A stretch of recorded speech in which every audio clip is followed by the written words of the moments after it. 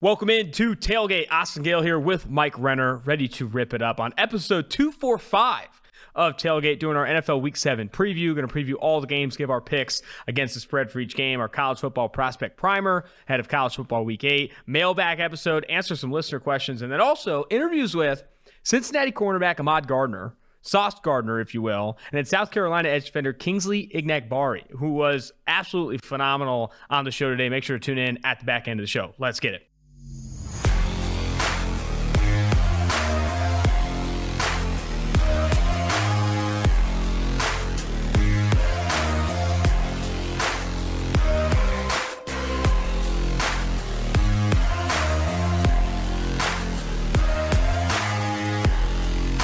Mike, how many times have we discussed this rumor?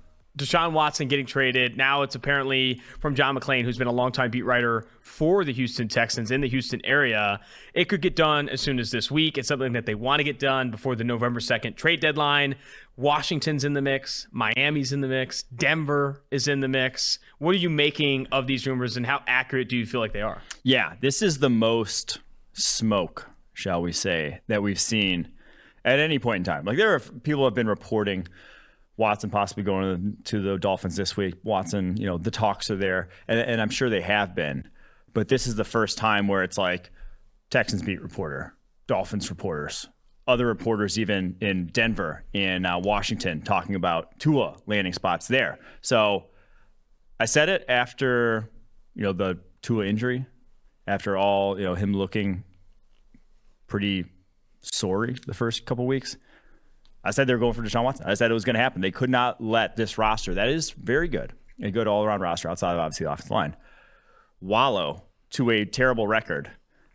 And so I think the writing is on the wall. Shit, by the time this comes out, we're recording Wednesday night, it may be done. Yeah, that's fair. I think, do you feel Miami is the best fit for Watson in terms of him having success? Whew, that's a good question. I mean, he's not playing this year, right? Like, the NFL hasn't come down with any suspensions, but I have to believe that. So he's not even on the exempt list, though. No, not yet. That's why I said the NFL hasn't come down with anything so far in terms of suspensions for his sexual assault allegations.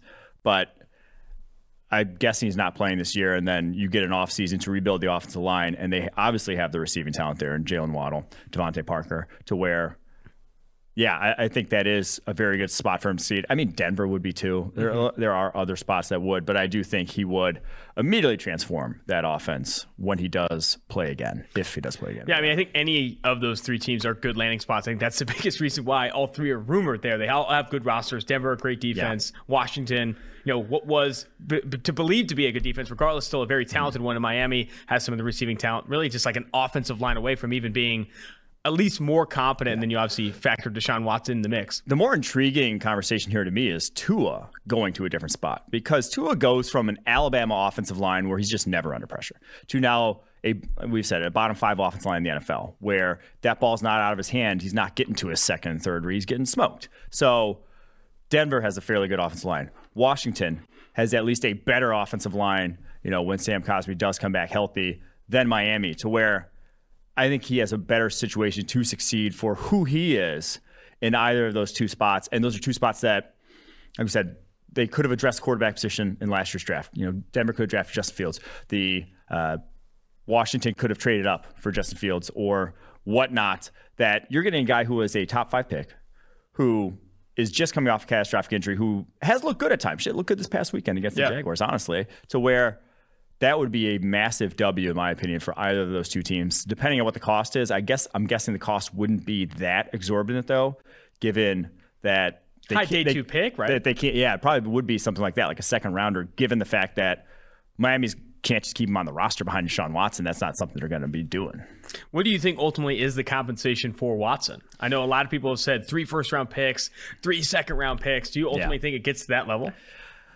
I'll be curious to see, because they don't have their own first-round pick next year. And I think they're kind of making this move to say, what's more embarrassing as a franchise, giving up what could be a top 5 pick or trading for an, multiple accused sex offender. That's something they have to weigh on each hand here, because that's the situation they're in. They are 1-5 right now. Yeah. They have the number 2 overall pick that they're giving away to the Eagles right now because of the trade they made for Jalen Waddle. They will be getting it's the 49ers pick that they are getting in next year's draft, correct? Yeah. Okay, so they're getting the 49ers pick. That's still going to be probably a quality pick somewhere in the middle of the first round. But that's probably what it would take. It'd probably take, I think at this point, maybe just a first. I don't think it's going to be too much more than a first, honestly, because there's just not landing spots. Like, there's not teams willing to make a trade for that guy right now. There's also a lot of unknown, right? I think a lot of the conversation has to be like, what does Miami, Washington, Denver know? What's their confidence level in Deshaun Watson ever playing football again? When is he going to come off the exempt list? How big is this suspension going to be? Does he even play in 2022? Because there is a situation where maybe he doesn't play in 2021, is added to the exempt list, and then when all this stuff breaks down, he's found guilty or whatever, then he's suspended for a full season in 2022. So I do think I'd be interested to hear more about what is concrete, or what's the confidence level in him actually playing again, or what this verdict will be when obviously they go to court and all that stuff. Yeah, I mean, it's going to take a GM whose ass is up against it, honestly, because that's the only reasonable way I could, like, if you're George Patton and you just took on a new GM role, you can't go make a play like that for Deshaun Watson. You'd be crazy to. Like, it could backfire on you so quickly with your fan base. It could backfire on you so quickly on the football field. So that it's going to take a GM that really needs to right the ship and right the ship quickly. Will be interesting to follow. Before we get into the NFL Week 7 preview, I want to mention this. You can go to pff.shop.com, grab tailgate apparel. We got some brand new hats for like 11 different schools. Kentucky, I think we have Bama, we got Texas A&M, a bunch of cool schools, Georgia, Michigan, Ohio State. Definitely check that out. And if you're going to pff.com, subscribe to pff.com using promo code TAILGATE. Help support the podcast, bring the podcast up, and so forth. You can get 25% off any PFF subscription with promo code TAILGATE on pff.com. Shop.pff.com. Shop.pff.com. I always say it the wrong way, huh? pff.shop. It's shop.pff.com. Go support the pod. Go don the gear. You love to see it. Thursday Night Football is where we'll start. Made the headlines today. Baker Mayfield will not play in this one. Case Keenum will start for the Cleveland Browns. That line opened at 3 in favor of the home team. Browns favored by 3. It's now all the way down to 1.5.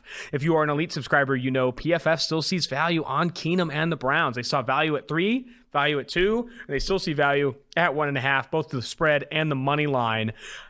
There's also some question marks with whether Teddy Bridgewater will play. Yeah. He's questionable on the injury report as well. This is going to be, regardless of what you're betting, kind of an ugly Thursday Night Football game. The total, I think, is close to 41. Going to be a gross level of incompetence on both sides of the ball from an offensive perspective. Yeah, I'm not realistically going to bet this. When you have 2 backup quarterbacks, that's just the amount of variance there. You're fucking flipping a coin at that point. Which one's going to play well? I will say, though, if I had to, I'd probably lean the Browns in this scenario. I think the Broncos just kind of in free fall, and then Drew Lock against that defense doesn't sound like something I really want to bet on. Case Keenum, much more of a game manager. I don't think he's going to throw the game away. They're going to run, and still going to run. That offense is going to run whenever they want. Now, obviously, Nick Chubb may not play as well, but it's a lot of injuries in this one to really factor into. Nick Chubb is out. Okay, he won't play. So a lot of injuries to factor in. Kareem Hunt's out as well. So you have a lot of injuries to factor into this game that, shit, I mean, if you're betting this one, you are, like I said, flipping a coin. You're dirty, though. If you're betting this one, you're playing the gross game. I think you're better off looking at player props and maybe the over for D'Ernest Johnson, who's the running back expected to start in Chubb and Hunt's place. They could be without Jack Conklin, who's questionable. Jarvis Landry is still on the injured reserve with the designation to return. Clowney questionable in this game. Like Odell Beckham Jr. question. There could be a lot of injuries that impact this spread. And I don't think this take is made enough. When you do these preview shows, the NFL podcast does one. Obviously, the Forecast does one. 2 podcasts here at PFF. You don't have to say bet every game. Yeah. Don't bet on every this game. Yeah. But we'll say, like, they're I would not realistically bet this game, knowing that there are so many injuries on both sides. Teddy Bridgewater questionable with a foot. Garrett Bowles questionable with a knee injury. Like, there is so much that could go wrong. Where PFF sees value, though, on the Browns, both from the spread and the money line. And there's also value on the under, even at 41.5. Likely speaking to some of the incompetence we might see at the quarterback position. On to the 1 o'clock slate on Sunday. Football team going to Lambeau. Packers favored by 8.5. Big spread against the football team. Where are you leaning? It's a good week to get David Bakhtiari back. I'll just say that. He was out of practice on Wednesday. Believe he's set to play. That'll be huge for the Green Bay Packers. I have to lean them at this point. Obviously, the quarterback position, Taylor Heineke, has been a mess. I don't see him taking advantage of those injuries in that Green Bay Packers secondary, and just the back end of this football team. Like their secondary is just consistently a nightmare. And like I said, getting David Bakhtiari back, I have confidence in at least holding up. That means you're helping out in the interior line position, kicking Elton Jenkins inside the guard to go up against guys like Jonathan Allen, Daron Payne. And so I think if Aaron Rodgers has any semblance of time, they're lighting up this defense a little bit. Yeah, the 8.5 is a big number. I think I would rather bet football team plus 8.5. If football team was at home, I think going to Green Bay is definitely a massive factor. I also think Green Bay is the healthier team, even with Jair Alexander and Marquez Valdez-Scantling out. You look at the Washington football team, Jonathan Allen, questionable. Terry McLaurin, questionable. Sam Cosmi, Brandon Scherf, Curtis Samuel, Ricky Seals-Jones. This team is also questionable with a lot of injuries, and they have way less way less confidence at the quarterback position than Rodgers does. I think the 8.5 reflects that. I'd lean Green Bay here too. PFF Greenline does not see a value on this game. Total listed at 49. No value on that game either. If I was going to side anywhere there, I'd lean the under. But I'm going to side with Green Bay at 8.5, but I would not be surprised if this is a backdoor cover situation. Like, I think Green Bay is going to control this game, win this football game handily, and at the end you could see Washington sneak within 8.5, but never actually be in this game. Yeah, I don't love it being that big, I will say, but had to pick one, I would still lean Packers. Yeah. All right, Chiefs at Titans. Titans are 5.5-point dogs at home. Chiefs, they need a get-right game, like they need air to breathe. And I know they were coming off a win against the football team, but not a lot of people have confidence in this Chiefs team being like legitimate Super Bowl contenders. More people are talking about the Bills in the AFC. I mean, before the Baker Mayfield injury, people were talking the Browns in a lot of ways. I mean, Baltimore Ravens are talked about more positively right now. The Chiefs, not nearly talked about as positively, and a lot of that is that defense. It's still the worst defense in the NFL. And struggling to overcome that. And I think going against the Titans here, 5.5, I think I lean Titans. Yeah, I would probably lean Chiefs if you could tell me for sure Chris Jones is going to be back and healthy. But with that wrist injury still hampering him, not 100% going to play, and even if he does, may not be 100% when he does play, that gets me interested in the Titans at home. Because they're a good football team, and a 5.5-point dog is a good football team at home. Is just, and especially one that is the best rushing team in the NFL. Yeah. Maybe not the best rushing team in the NFL. Maybe getting ahead of myself there. But they have Derrick Henry. They have the best running back in the NFL. And the thought of Daniel Sorensen trying to tackle Derrick Henry is leaning me in a big, big way towards the Titans on this line. And just having watched the Chiefs defense as a whole try to tackle. Yeah, I am leaning to the Titans. I'm not sure that's saying they necessarily win, but again, 5.5 is a big number for a home team. I do have to say, though, I laugh about we always tweet out the yards after contact stat for Derrick Henry. He has 51 more carries than any running back in the NFL. Wow. Almost 10 carries per game more than the next closest running back in the NFL. That is insane.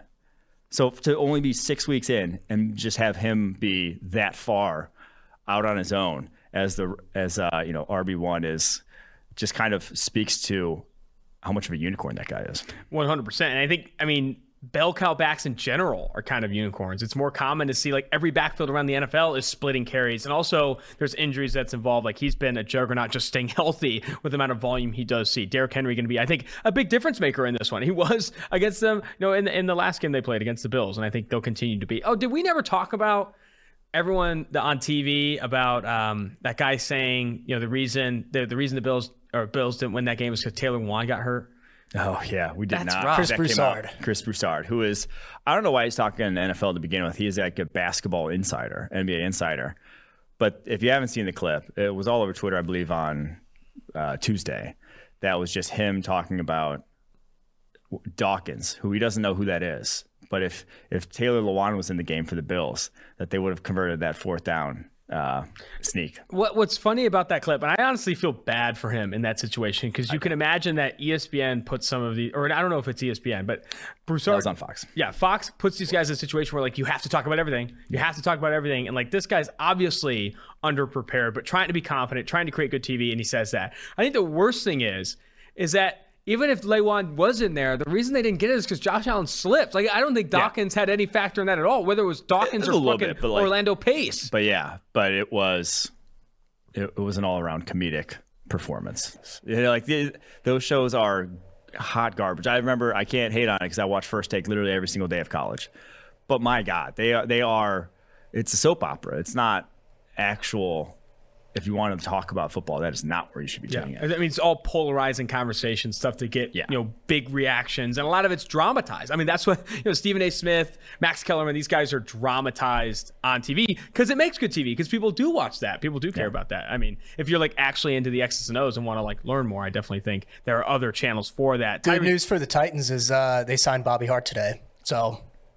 All is cured on the offensive line. That is huge. Cincinnati Bengals legend. Yep. To be fair, of honor. Bobby Hart could probably still block whatever the Chiefs are throwing out on the defensive line. Wow. Tyreek Hill also questionable in this game with a quad injury. Chris Jones, like you said, questionable with a wrist. And then also Lucas Niang still questionable with a hamstring injury. I like the Titans plus 5.5. And we talked about with the Browns, that's a game that you don't want to bet. I think I'm excited to bet Titans plus 5.5. I'm excited to root for the unicorn that is Derrick Henry. Falcons, Dolphins. Dolphins are 2.5-point dogs at home. And, man, with the rumors around Tua Tagovailoa, Deshaun Watson, they're dogs to the Falcons at home. This is a tough line for me because this is essentially that it's under that key number, Mike, under that key number 3. I mean, it's essentially saying... it's a money line bet. Yeah, it's a money line bet, essentially. And do you think the Falcons are going to win or the Dolphins? I think I thought prior to the Tua Tagovailoa trade news that it would be the Dolphins. Rumors. That it would be the Dolphins. So obviously hold off for that if you will bet the Dolphins. But I think, one, if the Dolphins O-line is ever going to show up, it's against this Falcons defensive line. And two, they're just like the much better defense at this point in time to where they're at home playing Falcons team. If Tua's healthy, they should be the better team. So I lean them as a dog, especially in this case. But again, obviously, if Tua's moved and you're starting Jacoby Brissett, that's a different story. And Jacoby Brissett's also, on the injury report, questionable with a hamstring injury. If they trade Tua Tagovailoa before this game, they got to throw this guy in. It's definitely all hands on deck betting the Atlanta Falcons. Greenline also sees a 2% edge on the Falcons, both against the spread and on the money line. I'm leaning Dolphins, so too. I do think that Tua Tagovailoa, I think both offensively and defensively, the Miami Dolphins are a better football team than the Atlanta Falcons, at least so far have they been this season. And also the Falcons are battling injuries and trying to come back from some stuff as well. I think Miami is a 2.5-point dog. I think I'm betting the money line and the spread, hoping that Tua Tagovailoa is actually suiting up for this football team. And I think Tua's going to try and prove some people wrong. His back's against the wall. He might be getting traded to Houston here soon, which would be a disaster by all senses here. Before we get to our next game on the list here, which will be Jets-Pats. Have to bring up proud sponsor of Tailgate. NFL fans hungry for a big win this week. DraftKings Sportsbook, an official sports betting partner of the NFL, has you covered. New customers can bet just $5 on any NFL team to win their game. And if they do, you win $200 in free bets. Winner, winner, chicken dinner. It's that simple. If Sportsbook isn't available in your state, DraftKings won't leave you empty-handed. Everyone can play for huge cash prizes all season long with DraftKings Daily Fantasy Sports Contest. DraftKings is giving all new customers a free shot at millions of dollars in total prizes with their first deposit. Download the DraftKings Sportsbook app now. Use promo code PFF. Bet just $5 on any NFL team to win their game and win $200 in free bets. If they win, you win. Promo code PFF this week at DraftKings Sportsbook, an official sports betting partner of the NFL. Must be 21 years or older. New Jersey, Indiana, or Pennsylvania only. New customers only. Minimum $5 deposit and $1 wager required. One per customer. Restrictions apply. See DraftKings.com/sportsbook for details. Gambling problem? Call 1-800-GAMBLER. Jets, Pats favored by 7 at home over Zach Wilson and Robert Saleh. Where are you leaning for this game?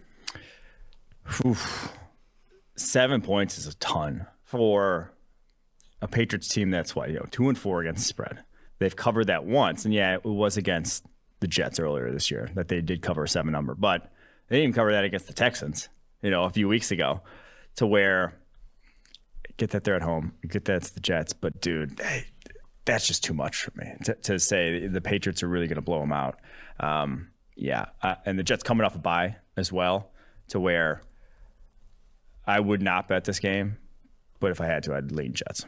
Jets also a value on PFF.com, both on the money line and against the spread. How healthy is this Patriots offensive line? That's the other thing. It's like the Patriots offense is not built to score. Like as it's sort of constructed with injuries up front and off the line, it is built to grind out 17-14, 20-17. It is built to grind out wins like that right now. And shit, they're not even doing that too much. But it's not built to go 30-13.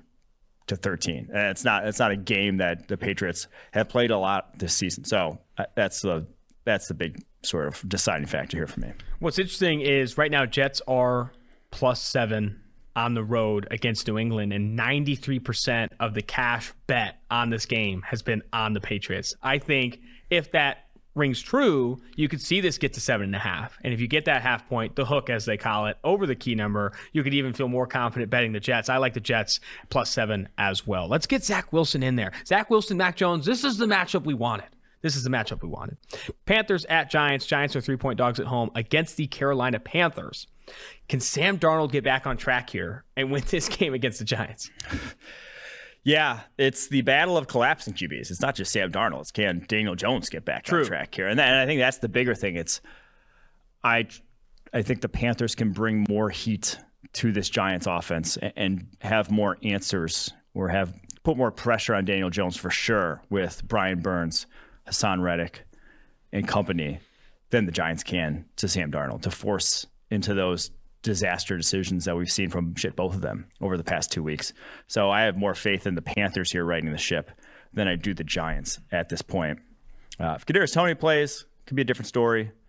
That guy is instant offense in his own, but if not, give me the Panthers. Yeah, I think he's right now listed as doubtful. So I don't know if Kadarius Toney's playing. You still have Kenny Galladay questionable on the injury report. You have multiple offensive linemen down, Andrew Thomas included, still on the injury reserve. Like this offense alone, Saquon Barkley questionable with injury. This offense alone is too battered, in my opinion, for Daniel Jones to overcome. Like he can't, even if he plays to the level of this supporting cast, it's going to be losing football because of the injuries that they have. Whereas even though Christian McCaffrey is out for the Carolina Panthers, I don't think that's enough for this offense to take as many steps back as it needs to. I think Sam Darnold slightly bounces back. I don't think it's going to be like a 2-pick 40.0 grade for Sam Darnold, and that might be enough to beat the Giants. So, Giants now, if they do lose, if we both pick the Panthers, Giants do lose, they go to the Chiefs next week, Monday Night Football.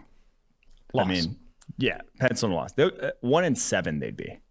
Do we see axes start to get thrown around left and right, whether it's Joe Judge, Dave Gettleman? How do you feel about this? Because this is your five of Gettleman, and it's not gotten better. It's legitimately gotten worse. Do we see heads roll? Yes, I don't know if we do see heads roll. I still feel if they've gotten to this point, they're going to let them finish the season. And they've battled so many injuries. I think there's a lot of injury excuse baked into some of these losses. But regardless, 1-7 start, you're not riding the ship to make the playoffs. You need to, ideally, lose a lot more football games to put yourself in a position to make some upgrades at multiple positions. Because this roster obviously needs significant improvement, and I think you do have to look at an upgrade at the quarterback position. Maybe you're looking at Malik Willis, Matt Corral in this quarterback class, depending on where they end up selecting. I think the Giants have to make that decision if they end up going into the draft, 2, 3, or 4 wins in and ultimately drafting inside the top 10. Bengals, Ravens. Ravens favored by 6.5. Right under that key number, Mike. Right under. 6.5 against the Cincinnati Bengals, our hometown Cincinnati Bengals. A lot of me wants to back up the Brinks truck on the Baltimore Ravens. I think I was surprised this line I think it was at 7 to start. It's down to 6.5. Some people are betting the Bengals, but man, as improved as this Bengals defense is, and I think a lot of people have talked about the improvement they've made in the trenches and even on the back end. Chidobe Awuzie, the veteran cornerback, I think out of Colorado, if I'm not mistaken, former quarterback for the Cowboys, has been one of the best free agent acquisitions so far this season. Trey Hendrickson also still playing well. I like the Ravens a lot, and I think this defense is still, while it is improved, not enough to stop Lamar Jackson and company. Yeah, I just can't get out of my head Wink Martindale just eating Zach Taylor's lunch last year. 38-3, 27-3 in those 2 contests. Which time? Which game? That's what I'm saying. The 38-3 and 27-3, both times. This absolutely. Now they didn't have Joe Burrow the second time, but the first time was Joe Burrow's easily worst game of the year. And all the empty stuff they do, I don't trust the Bengals offensive line against what the Ravens throw in terms of hybrid fronts, in terms of stunts and blitzes, that you're going to get a lot of free runners on Joe Burrow if you do go, the empty route that they've gone a ton this season. And then they also have a guy in Marlon Humphrey who is a big wide receiver shutdown artist. He specializes in, we talked about last week, 8 Mike Williams lunch. We specialize in guys like Jamar Chase, who are these big physical dudes. Marlon Humphrey can hang with them. So I don't think that the big plays that we've seen fuel this Bengals offense pretty much weekly this year to Jamar Chase will necessarily be there in this one. So with those in mind, 6.5, just give me the Ravens. Now they are better equipped this year. The Bengals will give them this. That front seven, the DTs this year, linebacker core, much improved. They're better equipped to not get taken to the cleaners by Lamar Jackson the way they did have in years past. Lunch will be eaten, but it won't be as bad. Yeah, but it will be. It's the other side of the ball that I worry about. This Bengals, their offensive line, and moving the ball offensively. I think this is another one of those games where I am leaning Baltimore, and I think I would be betting Baltimore if I was betting from a legal state. And we're making the trip to Tuscaloosa this weekend. Bama, also not a legal state in sports betting, which is, you hate to see it. I tried to bet last week in Louisiana. We need to get to a legal state, and we need to get there fast. We need a connecting flight or something, because I want to take advantage of this DraftKings offer and make some plays. Yeah, where are we connecting through? Georgia? Yeah, not legal. Nope. You hate to see it. All right, 4 p.m. slate, Eagles, Raiders only favored by 3. Only favored by 3 against Jalen Hurts and the Philadelphia Eagles at home. At home. Are you going to tell me these teams are equal on a neutral field? Absolutely not. I think Bisaccia has these guys fired up. Derek Carr leads the NFL in deep passing yards. Henry Ruggs ranks second behind Jamar Chase in yards against single coverage. This is a very good football team, and they're overcoming some of the issues along the offensive line. I don't think the Eagles have the horses to take advantage of that weakness. I like Raiders -3. I do too. And now there's matchups that favor both sides. Like this Eagles defensive line, like Hargrave, Cox even, going up against that Raiders offensive line. That's a mismatch. That one Andre James, lowest graded center in the NFL. Yeah. Alex Leatherwood, bottom 3 guard, and right tackle Brandon Parker, lowest graded tackle in the NFL. Yes. So that obviously favors the Eagles. But you have Darren Waller going up against the Eagles linebackers. That obviously favors the Raiders. So 2 very big mismatches there. And I just think then you go back to the quarterback position where Derek Carr quite obviously outplaying Jalen Hurts on the other side of the ball. So I lean Raiders at home. Have to give a shout out here to the Raiders. Their rookie class.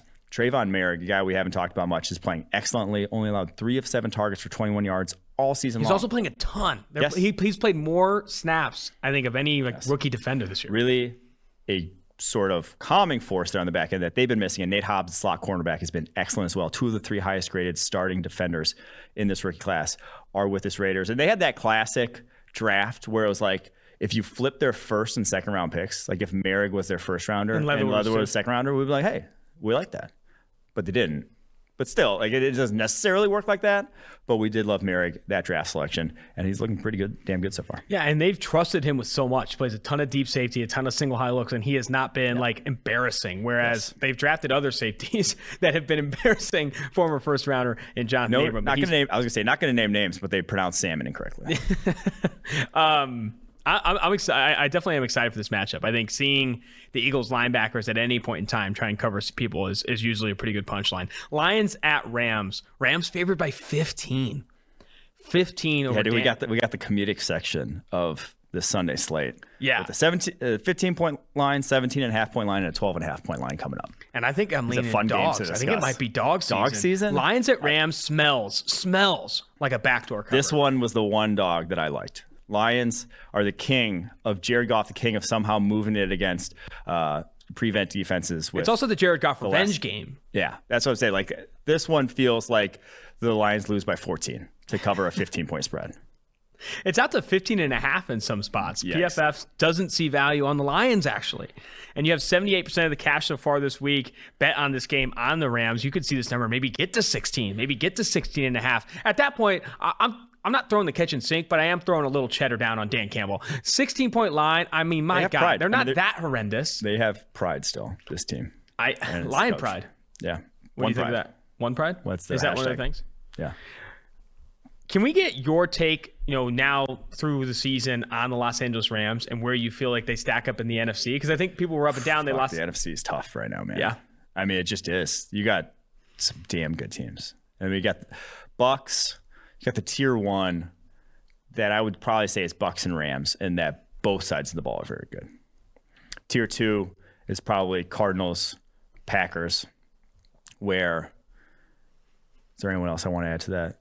No, I think that's it. Cowboys? Bucks, Packers. Oh, Cowboys. Sorry. Bucks, Packers, Cowboys, where it's one side of the ball is very, very good. The other side is like, Possibly. Thank you for adding Cowboys. That's how I see the NFC, where I do still think it is Bucs and Rams, where it's like that. Those are complete teams that one side doesn't necessarily show up. They can still win with the other. Yeah. Whereas Packers, Cowboys, Cardinals, like if their offense doesn't show up for a week, I'm not necessarily sure come playoff time if they can sneak out a win. If you didn't listen to the Kyer Elam interview on the Wednesday episode, he did bring up, talking about corners he watches. He brought up Darius Williams. He says a smaller guy that won so much with technique and so much with like kind of how he recognized things, which I thought was interesting. Like I normally ask these guys like Jalen Ramsey, whatever, but like it's like hear Darius Williams come up. I thought that's it's a very good. It's kind of like goes back to the get the guys who weren't physically talented as coaches because they had to like do everything else. Like Brian Hartline is a wide receiver coach. Mm-hmm. Dude didn't run a 4.4. He obviously had to get by with something else so he can then watch the guy who's maybe runs a 4.6 and is 5'9", 180 to see what he does. That's a very good. It's a very. And Kyer Elam is also like not a small corner. Like, he's like very different. He's a 6'2", 200-pound corner. Definitely not going to play the same game, but to learn kind of the tricks of the trade to help you when maybe you are overmatched alone. Yeah, he was cool. Sauce Gardner on today's show, same with Kingsley Enagbare. Before we get to Texans-Cardinals and that 17.5 point spread. Biggest line of the year, right? Yeah. I think I've seen a bigger one. That is huge. That is huge. Whether it's football success or financial savvy, the right questions help set the stage for winning strategies. Western and Southern is teaming up with PFF's very own Chris Collinsworth to share insights that can help you put you ahead on both your fantasy and financial scoreboards. Want to hear more about Chris's old playing days or behind the scenes with Al on Sunday Night Football? How about a need to know for your financial future? Now you can ask about either or both. Every football or financial question you ask earns you a chance to win a catered party for February's big game. Check out the Collinsworth podcast and Western Southern's Instagram for answers to the best questions each week. Submit your questions at westernsouthern.com/askchris. One more time, that is westernsouthern.com/askchris. If you're watching on YouTube, check out the link in the description below. Remember, with Western Southern, you can rest assured on game day. 17.5 point spread. Texans at Cardinals. Is this line big? This is the question every week. Is the line big enough, long enough, if you will, to bet Davis the Neck Mills? Is it?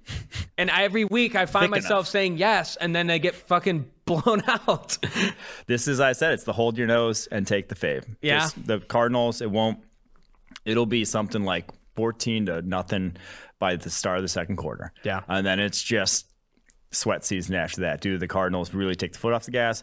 I don't think they do, because I don't think there's a foot off the gas for this offense. Like, they have too many playmakers that what are you going to do to really stop them? So, yeah, just give me – and the Texans have given up, man. You watch Whitney Merciless, and obviously they just cut. He didn't want to be there. They have guys who don't want to be there. I don't blame Would you want to be there? It's like there's obviously still some pride if you're a young guy, and like there's still the contracts to be earned. But if you're a vet on this roster, it just has to be sad. It's just very unfortunate. Just putting your body on the line for a payday and nothing else at this point is just unfortunate to see. And I don't blame him for not wanting to get hurt. Yeah, and we talked a lot on the Monday episode about like there's got to be such blurred, if not blurred, lack of leadership. Like there's just not a lot of veterans on the team. Like Brandon Cooks is probably one of the only vocal. But I mean, there is a ton of veterans, but they're all not good. Like, but it's also like misguided though. Like who is the leader? The quarterback goes down. Terod Taylor goes down. You got Davis Mills. David Culley's a new head coach. You got Brandon Cooks trying to push for things, but now Whitney Merciless is 1 foot out the door. Like this is obviously not a situation where it's easy to like unify the troops. And I think in the beginning of the season where you saw them upset over Urban Meyer's Jags, I think there was this kind of replacements level energy where it's like, hey, we're the most doubted team in the NFL. Let's go make some fucking plays. Then injuries hit and you start to play like ass. I mean, it's those concerns can compile. I think we need to every single week. Easterby's turning it around though. He's the right guy to do this. Oh my God. I think we need to every single week highlight our hold your breath and take it favorite pick of the week. Hold your nose and take it. Yeah. Don't worry about never mind. I was going to say something. Texans at Cardinals, 17.5. That's hold your nose and take it. I like it. 17.5. We're betting Cardinals. Bears at Bucks. Another big favorite. 12.5 point favorite over Justin Fields and the Chicago Bears. This is another dog where I smell a backdoor. I bet the Bucks. I put next month's rent on Bucks over Philly, and that was only a 7-point line, and they backdoor covered against me. I think the Bears are in a similar spot here on the road against Tampa Bay. I still like Tampa Bay. I just don't foresee this Bears offense is currently constructed be able to put up 20 points. on this Bucs defense. And they have, where they are strong, this Bucs defensive line, I see that really giving Justin Fields some problems in this game. I think he's going to be under heat, and he's going to take 5+ sacks to where they're just not going to be able to move the ball and drive down the football field. So I think they score somewhere in the neighborhood of 10 points, and that's then a cover city for this Bucs offense. I disagree. I think the Bears find a way to backdoor cover here. I think there's a lot of injuries in Tampa Bay. Richard Sherman doubtful in this game. Levante David questionable. Antoine Winfield Jr. questionable. Obviously, you still have Carlton Davis on the injury reserve, and still, Rob Gronkowski and Antonio Brown both battling injuries as well. I think that's enough for Chicago not to win this game. I don't even think they have control of the game ever, but I think it is enough to secure a backdoor cover here. I'm rooting for the backdoor cover with Matt Nagy and the Chicago Bears. Colts at 49ers, Sunday Night Football. Carson Wentz, who was PFF's player of the week, by the way, in week 6, going against, I think, Jimmy Garoppolo and the San Francisco 49ers. I think there's injuries at both quarterbacks right now, but I think Jimmy G is the one that's healthy enough to start. Yeah, and he's even been limited at practice this week, so I can't in good conscience pick a favorite, 4-point favorite with a banged-up Jimmy Garoppolo, who we've seen what he looks like when he's banged up. And the answer is like shit. So that would worry me if I am betting the 49ers side of this. Yeah, they're at home. Yeah, I haven't loved Indy, obviously, so far this year. They've, won one game? But just give me the Colts with that line. If the Colts can pass protect, you can get good Carson Wentz. And I think even with Nick Bosa, the Colts and this offensive line should be able to pass protect up front. And that will be enough. That will be enough, in my opinion, for them to put up enough points to cover the 4-point spread, if not outright win this game on the road. And I agree. I think the injuries at quarterback are legit. Jimmy G and Trey Lance battling injuries here. If Jimmy G banged up plays, I don't like them as a 4-point favorite over the 3. I think the Colts is the better play. Yeah. Monday Night Football. There we go. Saints at Seahawks. Geno Smith, a 5-point dog at home against Jameis Winston and the New Orleans Saints. Your take? I mean, Saints coming off a bye, too. Saints coming off a bye, and it's just still Geno Smith, and it's still that Seahawks secondary. And now I loved how, like I said, I loved how Trey Brown played, but Trey Brown is a rookie. And the Seahawks, I think they can at least stifle this Saints run game that they lean on so heavily. But I think the Saints are going to go back to the drawing board after the bye week, a little self-scout and say, Jameis has not been throwing away necessarily games for us. We got to trust him to let him cook if we're going to compete in this NFC right now. So I do think you're going to come back and see a rejuvenated Jameis. And I got to give a shout out to a couple of Saints scouts we met down in LSU who were big fans of PFF, big fans of Jameis too. That I hope they win for those boys down there. Yeah, hell yeah, dude. Shouting out the scouts, man. I was walking into the office today. I don't remember. His name was Justin. Shout out to Justin. He's a big fan of the show. I had my headphones in though, and you know how I scare very easily? Yeah. Guy, I have my headphones in, he walks by, he taps me on the shoulder. I'm like, holy shit. Just lose my mind. It's oh my God, I'm so sorry. I just had to say, he has his own Bengals podcast, or he said he was on a Bengals podcast. Big shout out to Justin for recognizing the mustache out in the streets. I'm not sure I've ever seen anyone more scared than when my dog licked your face when you're sleeping on my couch and you screamed. Yeah, it's tough. And it's so unintentional. It's why I don't watch, horror films. Not because I don't like jump scares. Scares will I can't do it. I'm not a big fan. Even though some horror films have legitimate, plots put together and stuff where they are. I don't watch horror films either. That's just not my type of entertainment. It does not. I do feel like a bigger person too. Can I say I feel like a bigger person calling them horror films rather than scary movies? Can I say that? Sure. I feel like horror films. I don't watch horror films, but it's I don't watch scary movies. It's you kind of sound like a child. Yeah. Well, you're kind of a film snob, so it doesn't surprise me. I'm not a film snob. I just care about good cinema. You probably call it cinema. I call them pictures. I care about good pictures. All right, it's football season, baby, and you know what that means. It means we're going for 2 here with the sponsors of today's show, Manscaped. Blitzing through hairs has never been easier, and it's time for you to join 2 million men worldwide who trust Manscaped by using code PFF at manscaped.com for 20% off plus free shipping. It's 3 and out the window with all other trimmers. Now go tame that Wildcat offense. I'll say this. I don't leave the house without getting a little trimmer 4.0 on. I also got the ball deodorant and the ball toner. And if you're like the non-2 million men who are using Manscaped, You're probably using the same trimmer for your beard and your balls, and you don't want to cross-pollinate. I know you're like, oh, I got a date night tonight. The only trimmer I have is the one I just used to shave my face, and you make that sacrifice. Don't do it anymore. Lawnmower 4.0, I've stopped doing it. I actually never did it. That's how you get crabs in your face. That's how you get crabs on your face. It's brand new. Lawnmower 4.0, it's here to take your defense to the next level. This 4th-generation trimmer features a cutting-edge ceramic blade to reduce grooming accidents thanks to their advanced skin-safe technology.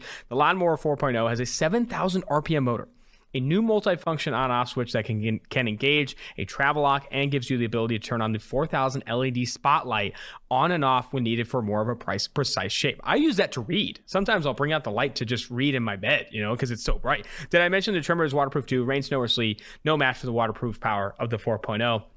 There's no 15-yard penalty for this clipping. Get 20% off and free shipping with the code PFF at manscaped.com. That's 20% off with free shipping at manscaped.com. And use code PFF. Stiff arm your pubes out the playoffs this year with Manscaped. Can I say, because we're going to get to the prospect primer, this college football slate, that's one of the worst college football slates, probably the worst college football slate of the season. No. I'm just saying it is, like in terms of like game matchups. And then the NFL slate that has maybe one game that features 2 playoff teams in the Chiefs-Titans.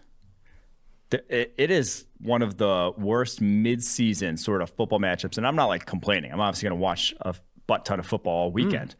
But I'm just like recognizing the fact in front of us that all this confluence of factors hit to where we don't have a lot of great games this weekend, sadly. I mean, you look at the primetime games. Thursday Night Football is an injured... backup QBs. Yeah, it could be backup QBs. Then you look at Sunday Night Football. It could literally... It's going to be a banged-up Jimmy Garoppolo or a banged-up Trey Lance. And then Monday Night Football, Geno Smith is playing. So you got a lot of backup QBs on primetime this week. I agree. Let's look at the prospect primer, starting with... Oh, I said Colts had 1 win. My bad. They have 2.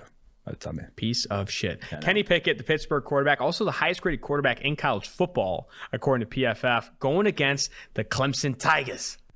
Where are you at with Kenny Pickett here? Do you like him in that matchup? Do you think he comes out of this I don't. with a 70, 80-plus grade? I don't love anyone going up against Clemson's defense. They're still, like, as much as they've snuck by in a lot of games, it's because DJ Uiagalelei forgot how to throw.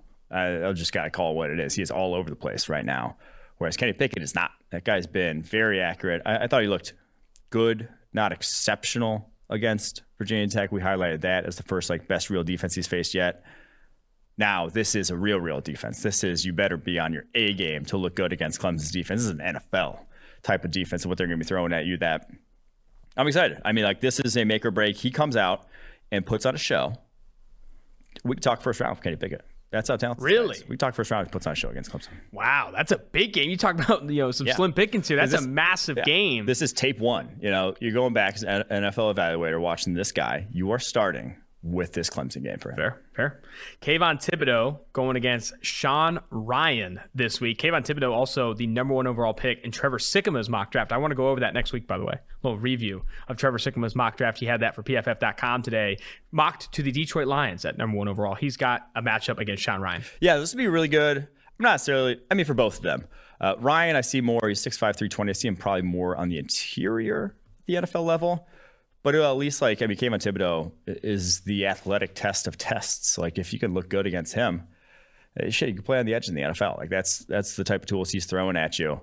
But it's also a better test for Thibodeau. It's is he really this special guy, or is he more of a super freak athlete project still? Because you watch some of those plays against Cal, and he is running in not a straight line, but he's just running an arc and not doing much. And the tackle just can't handle what he's throwing at him, not really even use his hands. So he can get by on that in the NFL. Not a lot of guys can. So good. His first real tackle test of the season. It's USC week in South Bend. It is USC week. We actually got our credentials approved for this game too. We were going to go scout Kyle Hamilton versus Drake London. I still live. might go. No, you're not. The way you booked our flights this weekend, I'm not even sure I'm going to make it to this. It's going to be tough. Game. The flights are going to be tough, but we have to rally. Austin booked, for context, the worst flight plan I've ever seen in my entire life for this weekend in Alabama. We are in Tuscaloosa for 24 total hours. We land in Birmingham, Alabama on Friday night at 11 p.m. And then we leave from Birmingham, Alabama, which is a little over an hour away from Tuscaloosa, at 5 a.m. Sunday. So we literally, we shouldn't even booked a hotel. We should have just driven there stayed awake the whole day, and then just driven back. I honestly, can I apologize? I'm so sorry. I didn't realize it was going to be that shit. And I tried to change the flights. It's like 4x the price. I don't know what you want me to do. Well, I mean, just a little forethought. Just a little. But anyway, we didn't. But Kyle Hamilton. Long story short, we were supposed to be at this USC game. They didn't book credentials for a while, and then we made some moves and made it to Tuscaloosa. So we'll be in Tuscaloosa for the Tennessee game, not for this one. But Kyle Hamilton will be going against Drake London this week. Hopefully. We'll see. I mean, Drake's playing more on the outside now than he ever has. He used to be a slot receiver. Now he's more on the outside.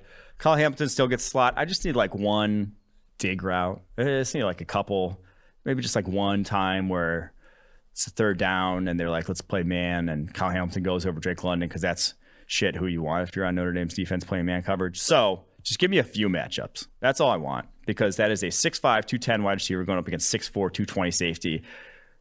One's a first round lock.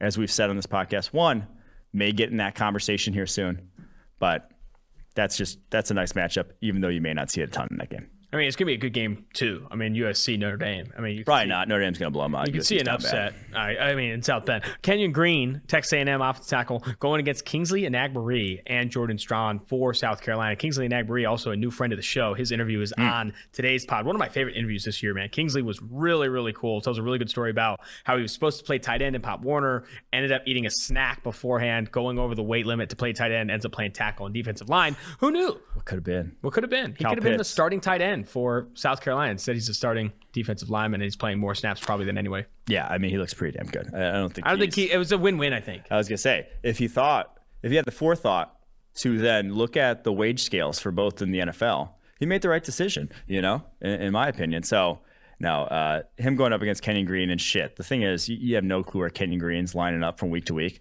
So he might be playing center this week because he's played everywhere else along the Texas A&M offensive line. So they may not match up at all, but if they do, will be nice tape for them. Kenyon Green did play left guard last week, but played left tackle the week before that. So TBD on this one if it actually comes to fruition, but hopefully it does. Love it. Mailbag episode season?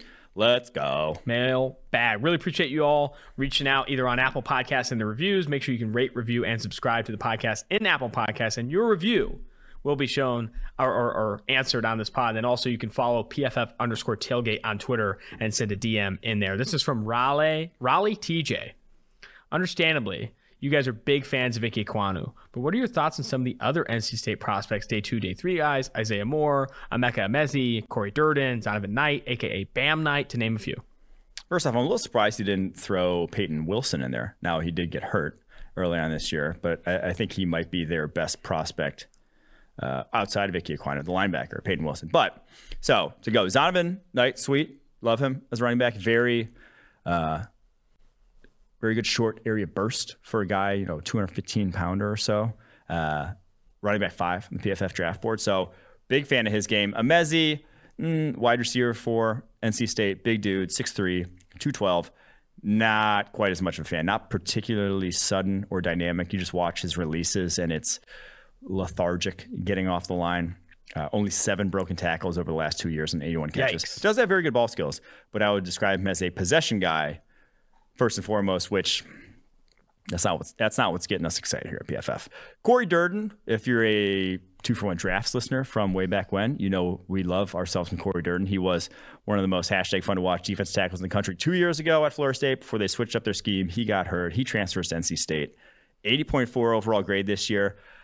I'm still a big fan. Honestly, going back and watching this tape, I probably should, from this year, I probably should have included him in our top 10 defensive tackles. That's more because the defensive tackle class is a disaster, but he has better twitch for a 6'4", 315-pounder than even guys like Fedarian Mathis, who's better twitch and lateral agility, who's like the 3rd DT on PFF's draft board. It's just a weak defensive tackle class. So I like where he's going, sort of his trajectory of him as a prospect. The balance is still a disaster. He is not good against double teams. He will be taken to the ground far more often than you would like.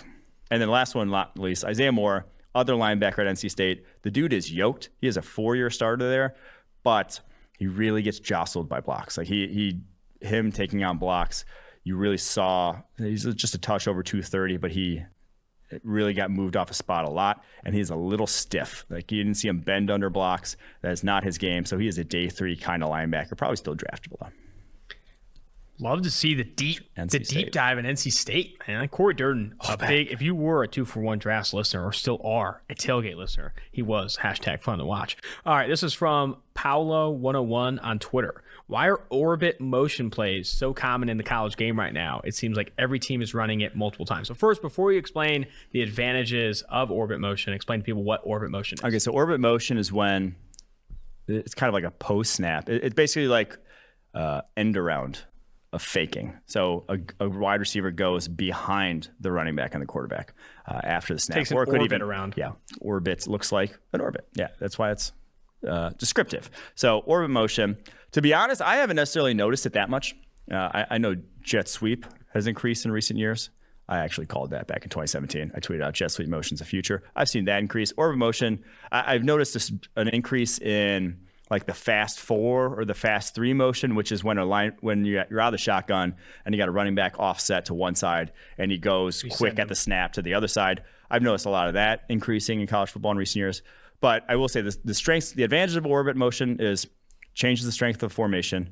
You don't have to have that timing as well as you do it for jet motion. Like that jet motion, you see guys sometimes get involved, hit like your tackle, hit the ball as it's being snapped, things like that. Orbit motion, you don't have to worry about that. He's behind the formation, but still has to be accounted for by the defense, still changes the strength of the formation, things like that. So, and it also is something you put on tape that defenses have to then plan for whether it's trick plays, whatnot, that you can run out of that. So those are the sort of advantages of that orbit motion. I always feel like they get away with the arc of that orbit getting closer and closer, like them going towards the line of scrimmage, even though you're like not technically allowed to do that like Canadian football. I think with the orbit motion, there are often times where pre-snap you see this guy like actually starting to go towards the line of scrimmage and oftentimes gets uncalled. All right. I loved when the Bears back in the day to Alshon Jeffrey, they ran the fake orbit motion and then pop back out to the other side for the screen when it's in man coverage and you get the guy flying way over the top. Or switching, yeah. Yeah. This is from Skin11. What are PFF's top 10 -2 and top 10 +2 plays this year? If there aren't enough of those plays, and you can go back a couple years if you have to. So remember, top 2, +2 means every player and every play in every game is graded from +2 to -2, those being like the maximums and minimums of the grading scale. So the -2 is like the worst play you've ever seen, and +2 is the best play you've ever seen, above expectation or below expectation. Yeah, so there's a lot. So -2 is chock full of like pick sixes, like really bad pick sixes in quarterback position, really bad fumbles, that sort of thing. So some of the ones I highlighted, and we give -2s for penalties that then result in ejection. So you got a Kadarius Toney with a -2 last week. Ronnie Harrison, Kenny Young. Ronnie Harrison when he hit the coach. Kenny Young when he hit the ref. Those got some -2. Some of the ugly pick sixes that got -2. Trevor Lawrence versus the Cardinals. Oof. Byron Murphy. To Byron Murphy. That one was tough. We gave Mac Jones the -2 when he threw it backwards in week 1. That was hot. That was just when it's that bad of a fumble, when it's like an intentional, your own fumble. Jimmy G when he threw it backwards against the Packers. When like you weren't forced to fumble, you just kind of shit the bed. Yeah, brain fart. Those were -2s. Gave a -2 to Ben Roethlisberger for the Logan Wilson one, even though it wasn't like a pick six. The Logan Wilson pick where it was literally just like he threw it into his gut when Logan Wilson's there the entire time. That one's bad. We gave Lamar the game loser against the Raiders for the fumble he had. Gave that one a -2. Mahomes, the pick this past week against Washington. Yikes. You said it was the worst play of his career. And then Demonte Casey at the -2, just completely blowing when you are the deep man against the Patriots this past week to give up what could have been the game-winning score if they obviously didn't convert that 4th down to Cedric Wilson. Now, to the more exciting side of the ball. And now there are a lot of +2s in the PFF database that are punts, because when you get a really sick punt, which happens like, once a week, you get a +2 for those. But I will give a shout out to Justin Tucker. He's got a +2. I think we actually gave him a 2.5 for that kick. The record. We have gone above the grading scale at times and given out more than just +2. He's got a 2.5. So because it deserves it. Because when it's an NFL record to win a game, that's a little bit more than just your normal +2. But some of my other faves that got +2s on the offside of the ball, or just in general, Damian Harris. His touchdown run against the Jets where he broke like 4 or 5 tackles. Yeah. That was like Kyle Brandt's angry run to it. Yeah. Travis Kelce, the touchdown against the Ravens that he had, where it was just like no one kept tackling him. It was pretty nuts. That one got +2. Roquan Smith pick 6 against Joe Burrow, where he broke like 2 tackles after he had the pick. That one got one. Eric Kendricks one-handed interception got one. But one of the highest graded play that I can remember giving out, and I stopped grading. I graded from 2013 to 2018. That actually I graded plays weekly. Was Robert Quinn against the Bears. I believe it was 2014 in that massive season he had where he had, I believe, 20 sacks. He beat Shimon Bushrod in as quick as you can beat an offensive tackle. Like it just like one swipe was gone, past him. Forced a fumble. So that beating a guy as quickly as you can on the offensive line is worth 1.5. Forced a fumble, which is worth another 0.5. Recovers the fumble, returns for a touchdown, literally all on his own. That was the highest graded play I can remember giving out, which again went above the +2 scale. Hell yeah. I think that was a good breakdown of the grading system for PFF too. A lot of people have questions about the difference between a 1 and a 2 and all that stuff. This is from Jordan Short on Twitter. Thoughts on the 2 Georgia backs at the next level? We've actually had some comments on YouTube and on Apple Podcasts that we're underrating Zamir White. Oof. So it's Zamir White and James Cook, who James Cook, I believe, is Dalvin Cook's younger brother. Yeah. All right. Love the show. Exclamation point from Jordan Short. So James Cook is not too dissimilar from Dalvin from like a movement skills perspective, but he is 25 pounds lighter. He is 5'11", 190, which is just not what you could do with that at the NFL level. That is not a running back. You got to add some beef. Exactly. So that's the worry about James Cook. I hope he goes to the Shrine Bowl, gets to compete in some one-on-ones because he's a very good receiver to see what he can do in that regard. But I just don't know what you're going to do with the back that size. Like, and it shows up on tape. It just doesn't have the power. Zamir White, I may be underselling a little bit, not having him in the top 10. He would be just outside the top 10 for me. I love the juice. I think he's added some more wiggle this year. He's almost actually has as many broken tackles this year as he did last year for Georgia, which adding a little bit different element to his game, even if his yards per attempt is down. I think he has been more impressive from a prospect perspective. I still just think he's a bit of a linear type of running back that, I don't know, just outside the top 10. Adam Miller on Twitter, who I'll also shout out. He's been a big fan of 2-for-1 drafts and Tailgate. He has been a frequent listener, got to us on Twitter. I'm a Steelers fan. I want to know which quarterback in the draft would fit the team the best as it's constructed right now. Also, I'm not sure if you guys do this already, but does each team have an overall team grade, essentially adding up everyone who played in the game's grade and then dividing it by the number of players? Could be an easy way to make power rankings going forward. Thanks. So I'll answer the second part of that. We do have overall team grades, and those are available in PFF's Elite subscription in premium stats. And it's not as simple as adding up everyone's grade and reducing it, because you have to factor in positional value, how many snaps they played. It's a little bit more of a complex formula than that. And for our power rankings, team grade is factored into that, offense grade, defense grade, coverage, these things. Our power rankings you can find on PFF.com as well are essentially our ELO ratings for betting as well. So you can see a team's rating according to the spread against an average team and stuff like that. So go check out PFF.com if you are interested in those overall team grades or power ratings, etc. Yeah, for the quarterback, for the Steelers, I mean, the best quarterback is the quarterback for the Steelers. Like, everyone wants to say, yeah, like to play in bad weather, you would like a guy who's well built with a strong arm. Sure. Like in Heinz Field, in that division, every game's outside. There are no domes, and you're not in Miami. It's not going to be nice and sunny in December there in the games you're playing. So yeah, you probably want, like I said, a guy who can sling it, can spin it. Maybe Malik Willis. I think, fits that bill. Obviously, one of the strongest arms in college football, and he looks like a running back in terms of his build. The guy is thick. If we're talking about day 2 guys, Carson Strong. I mean, he's 6'4", 220, most completions, 50-plus yards downfield, past couple seasons. So yeah, those are the 2 guys I'd probably highlight. But again, I don't think any of the guys in the first round conversation right now have weak arms. Sam Howell, Matt Corral, those guys all can spin it. Like, those guys all have legit 65-plus yard throws in their arm. Chris Washburn on Twitter, he's highlighting one. Dude, he has been, Khalil Shakir, wide receiver for Boise State, has been sick this year. Both, like, you'll see highlights of Khalil Shakir making insane plays after the catch, but also some equally impressive plays at the catch point. Like, his ball skills have been really impressive for Boise State as well. Chris Washburn's question Khalil Shakir has been good over his career at Boise, but has been especially dominant this year. I agree. I felt he should have declared for the 2021 NFL draft. If he had, where would he have ranked among the receivers, and where is he in this upcoming class? So he was a debate to make the top 10. I went with Romeo Doubs right ahead of him because I think Romeo Doubs has a little bit better long speed. You see Romeo Doubs do it on the outside than a Nevada receiver. Shakir is a slot, and he's 6'1", 190. He's like a slimmer dude. And the question I have about him and kind of the role he fits in that Boise State offense is like, what kind of like actual juice does he have? What kind of speed does he have? Because to me, he looks like maybe like a mid 4.5 guy tape. I'm not sure he is a guy who can really take the top off the defenses. And there's not a lot. Like we say, speed doesn't necessarily matter at the wide receiver position. There are guys getting it done who run in the 4.5s, but the vast majority of them are bigger dudes. Devontae Adams ran a 4.59. He's 6'2", 215. Michael Thomas ran in the 4.5s.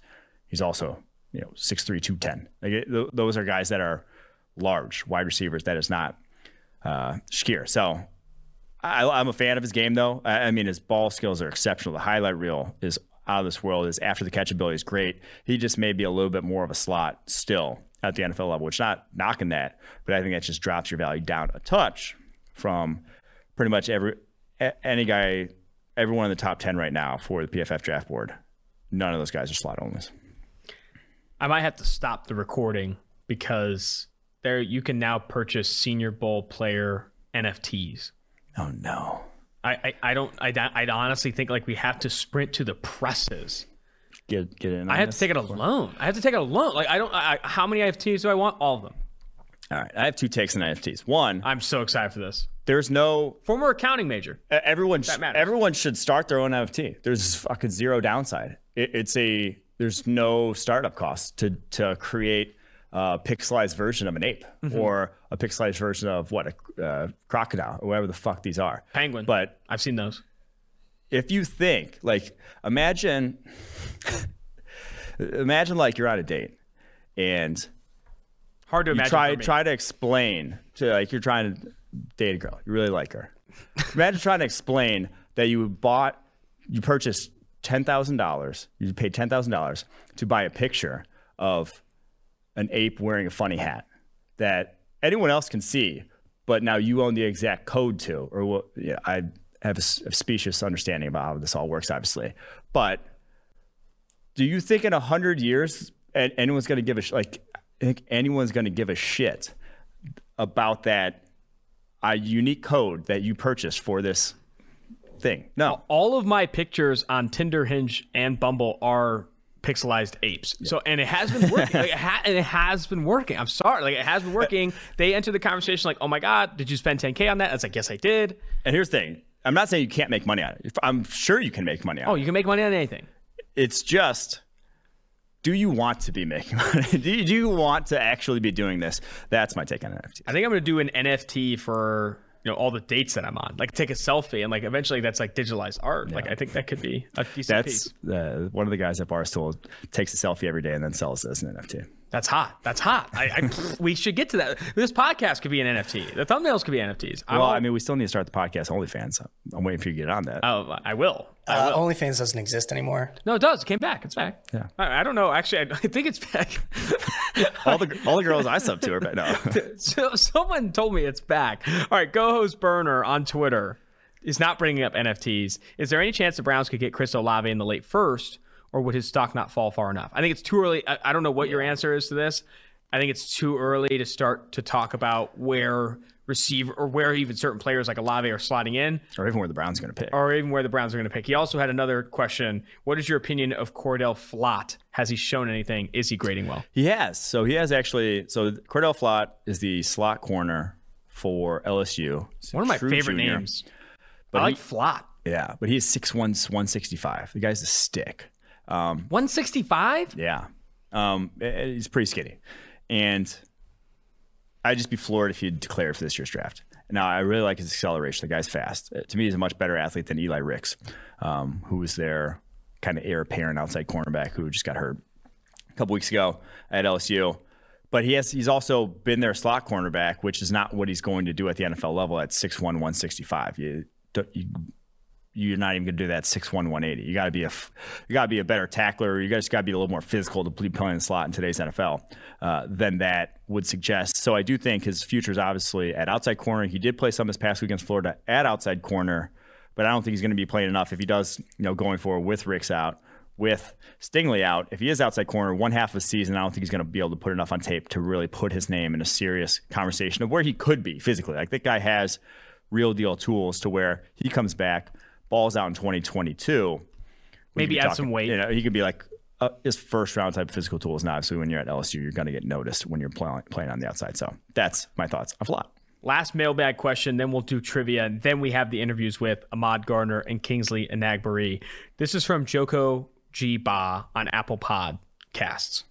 Starting this last offseason, Brian Daboll, the offensive coordinator for the Buffalo Bills, has been a candidate for every head coaching vacancy now, including the Raiders. I think he's overhyped and does not deserve most of the credit for the Bills' offense. I want more takes in your guys' mailbag questions. Come in with a little bit of that. Don't be like, hey, what do you think of Cordell Flott? Be like, hey, what do you think of Cordell Flott? I think he fucking stinks. Like, I want a little bit of that. I want a little taste of the takes. Don't use this opportunity to show a little bit. Maybe we'll get Joe Coba on the pod. I think he is overhyped and does not deserve most of the credit the Bills' offense. Ken Dorsey came in as QB coach, and Josh Allen took and continues to take massive steps forward in his progression. Similar story in Carolina. Dorsey's coming and going coincides with Cam's rise too, and the fall for the MVP. Also, Dorsey was promoted to passing game coordinator in the offseason, possibly proving the Bills see hit value. Do you agree? Is there any other way to prove or disprove? So his name's not Joe Coba.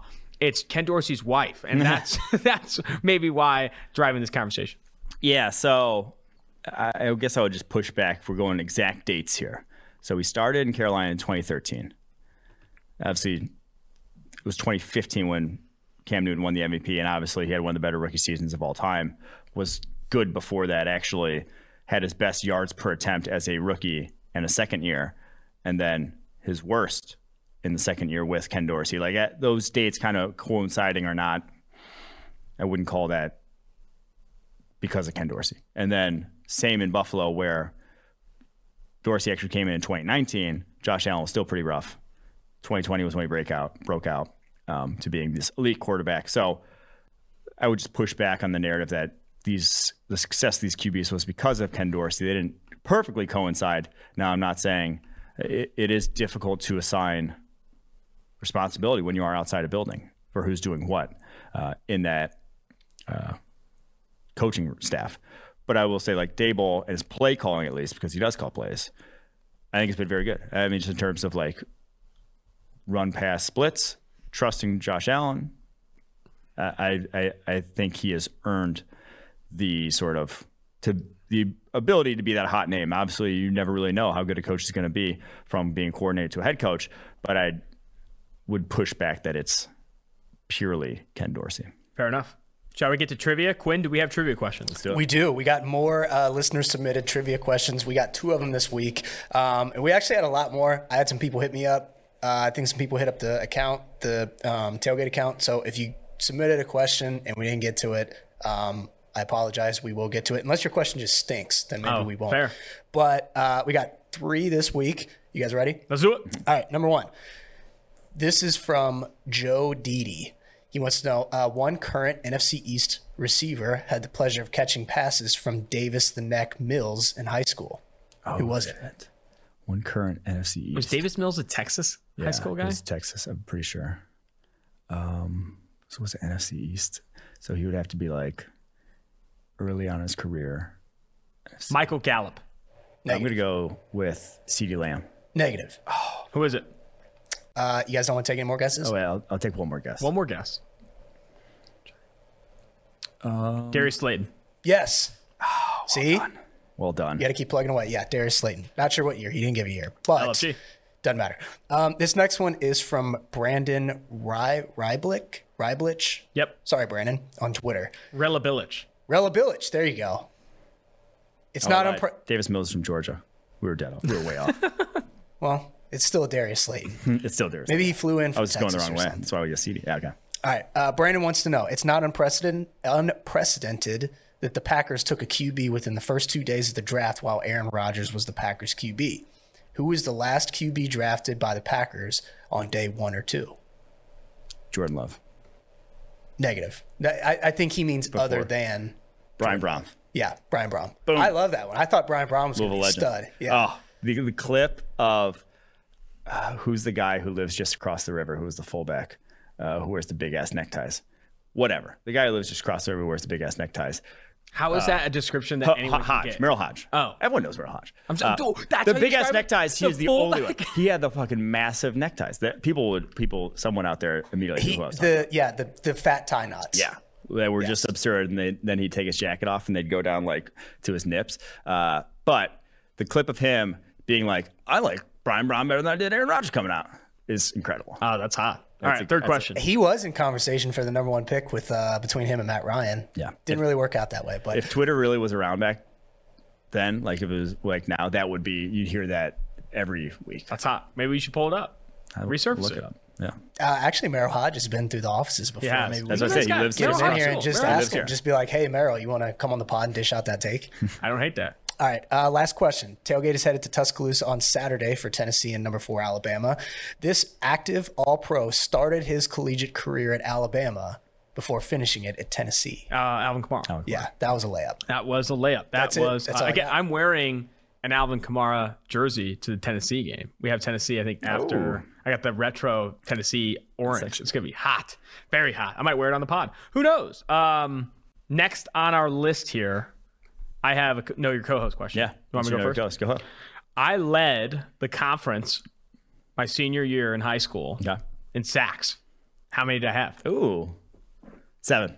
11. I had 11 sacks. 11 sacks. And I had I think I had 2 in senior night, which is pretty hot. And then I had it, and then I flexed on the middle, the logo in the middle of the field, and I got a 50-yard penalty. My coach wanted to fucking kill me, but it was worth it. Senior night. It was senior night.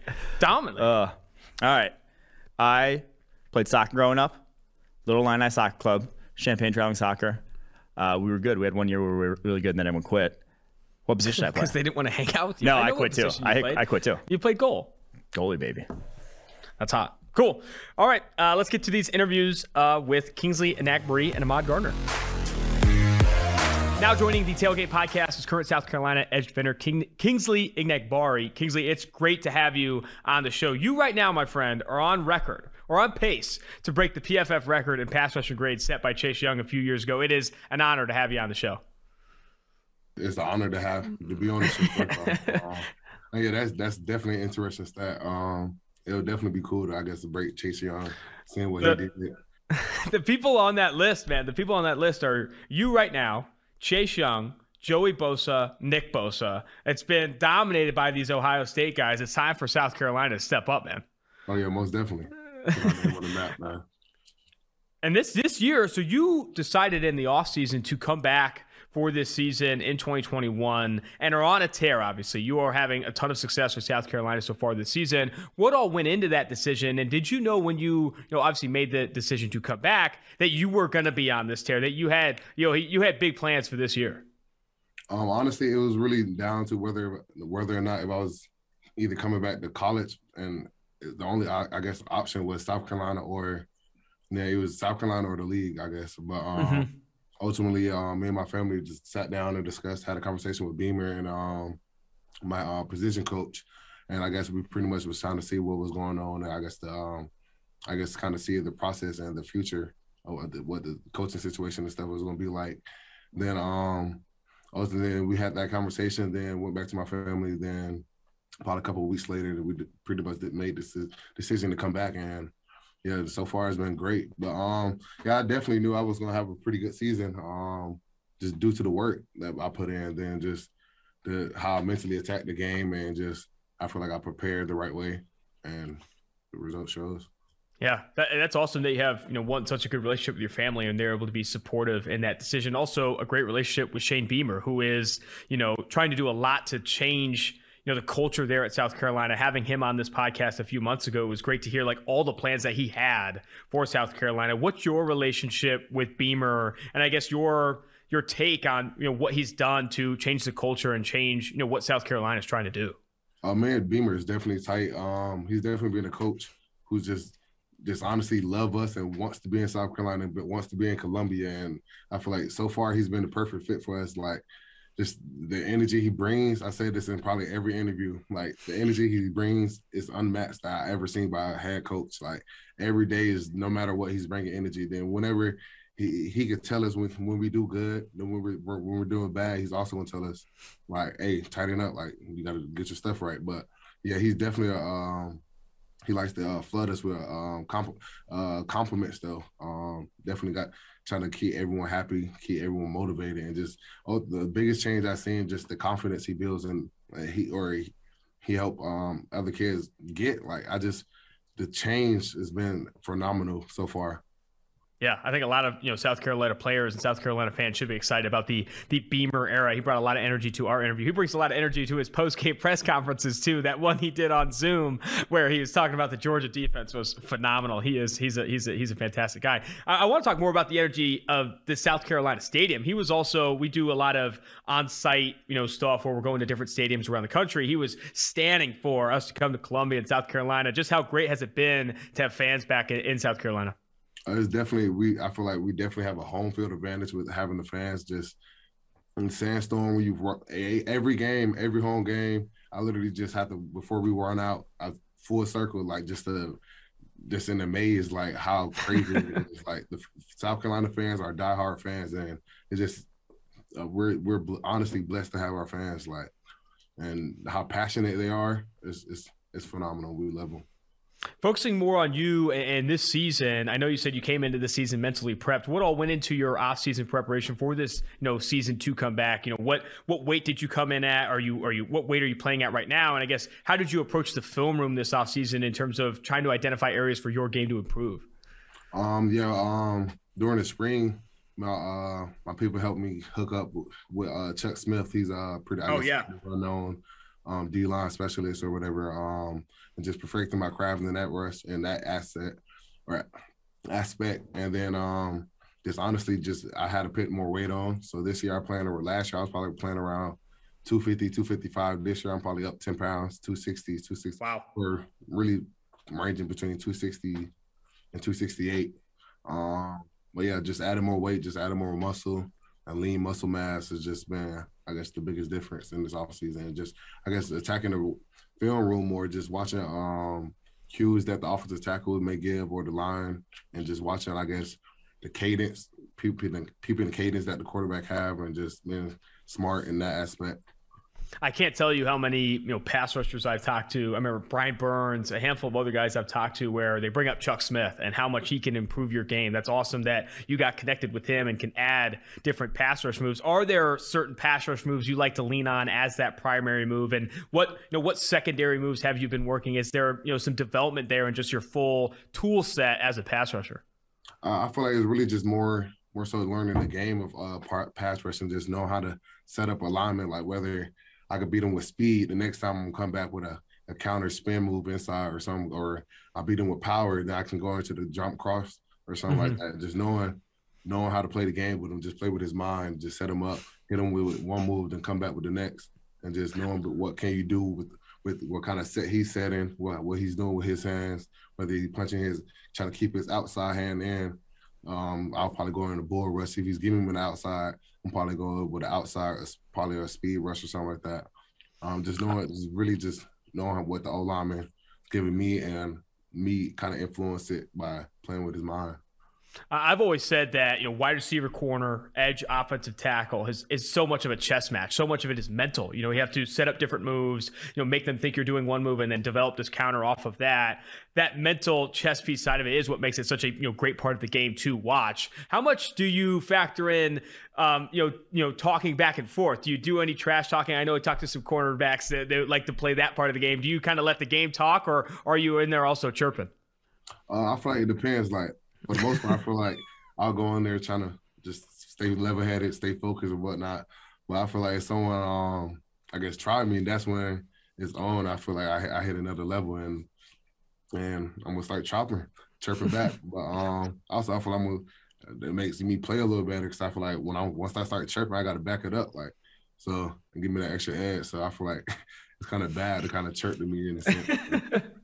I think that's the best approach, honestly. Go into it level-headed, go into it calm. But if they come at you, that's when you got to turn it on, man. You can't back down to some of those guys who like to talk the entire game. The next question I had was, I'd be interested to know how much time do you have to watch film on yourself? I know you watch a lot of film on offensive tackles and pick up tendencies there. Do you ever go back and watch your own film? And then also, do you ever have time, maybe even in the offseason, to watch film on NFL guys? If so, who are some of your favorite guys?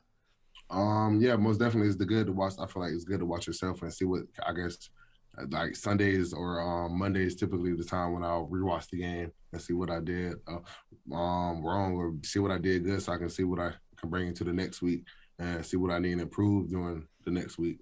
So but during the off season, I was trying to watch I forget his name, but he ended up getting traded to the Raiders. Yannick Ngakoue. Yeah. Watching him so I can see how he set up this jump cross and stuff. The jump cross, man. He's got the best jump cross in the NFL. Everyone brings him up for sure. Most definitely. He definitely got one of the best. So just watching him, seeing how he attacks the line, seeing his approach, seeing his rush angle or his rush lane, I meant. And then just, I guess, obviously Aaron Donald, Von Miller, the GOATs, obviously at the D-tackle edge position. Then Robert Griffin.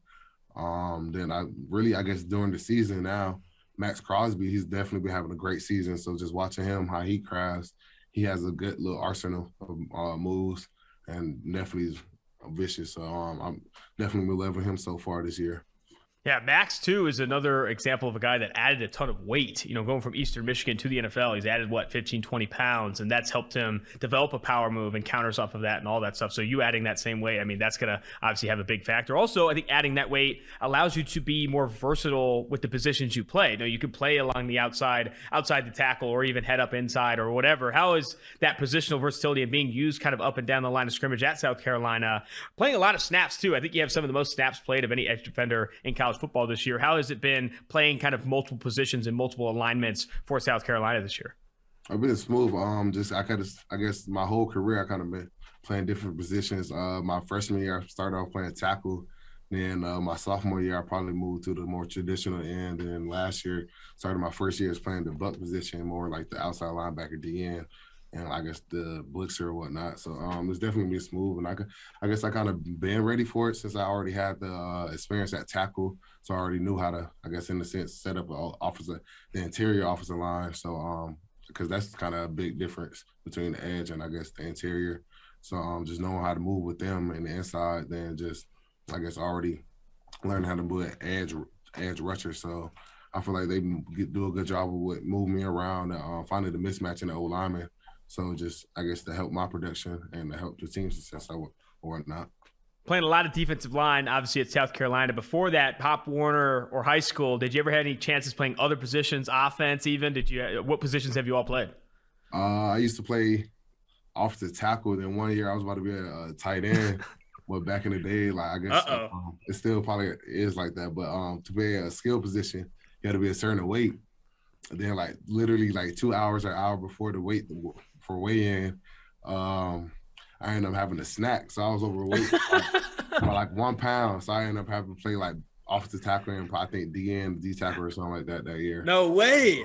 That was my only chance. But ever since then, I've been playing offensive tackle, then somewhere on the D line. That's incredible, man. Only a couple more questions for you. I'll let you go. Really appreciate the time. Playing in the SEC, you've played a ton. You've had a unique opportunity to go against a lot of talented offensive linemen. Are there any names that come to mind that you still think about, like giving you some of the biggest challenges or having some of the best battles with in college football? I just remember probably the biggest thing was probably my freshman year. So I was playing D tackle at the time, 250.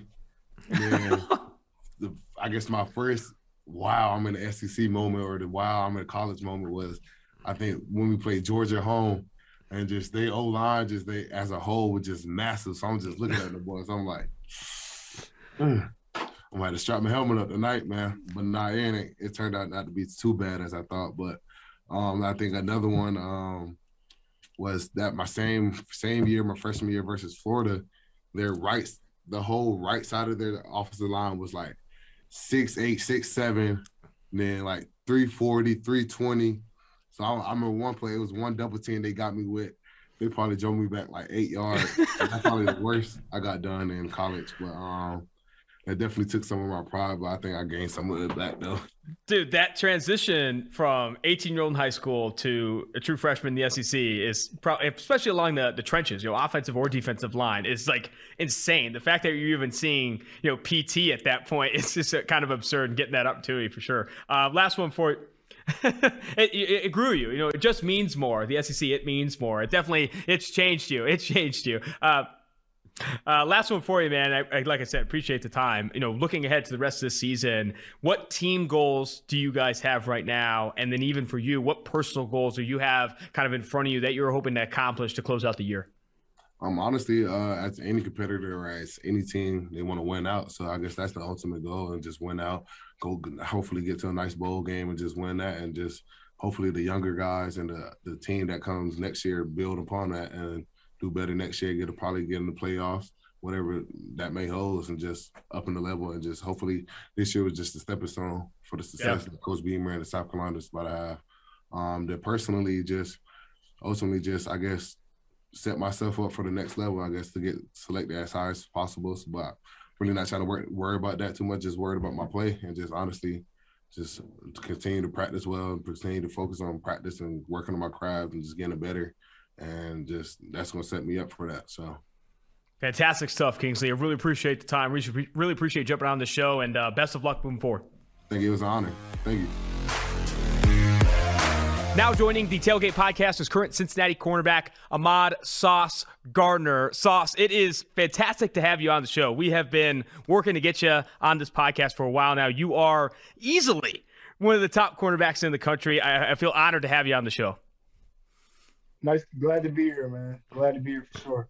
Can we open up with this? How did you get the Sauce nickname? And I guess when did you start really leaning into it? Because I know it happened early probably on. And then ever since then, you got the chain on right now. You got the brands coming through. How'd you get the nickname? And I guess when did you really start to lean into it?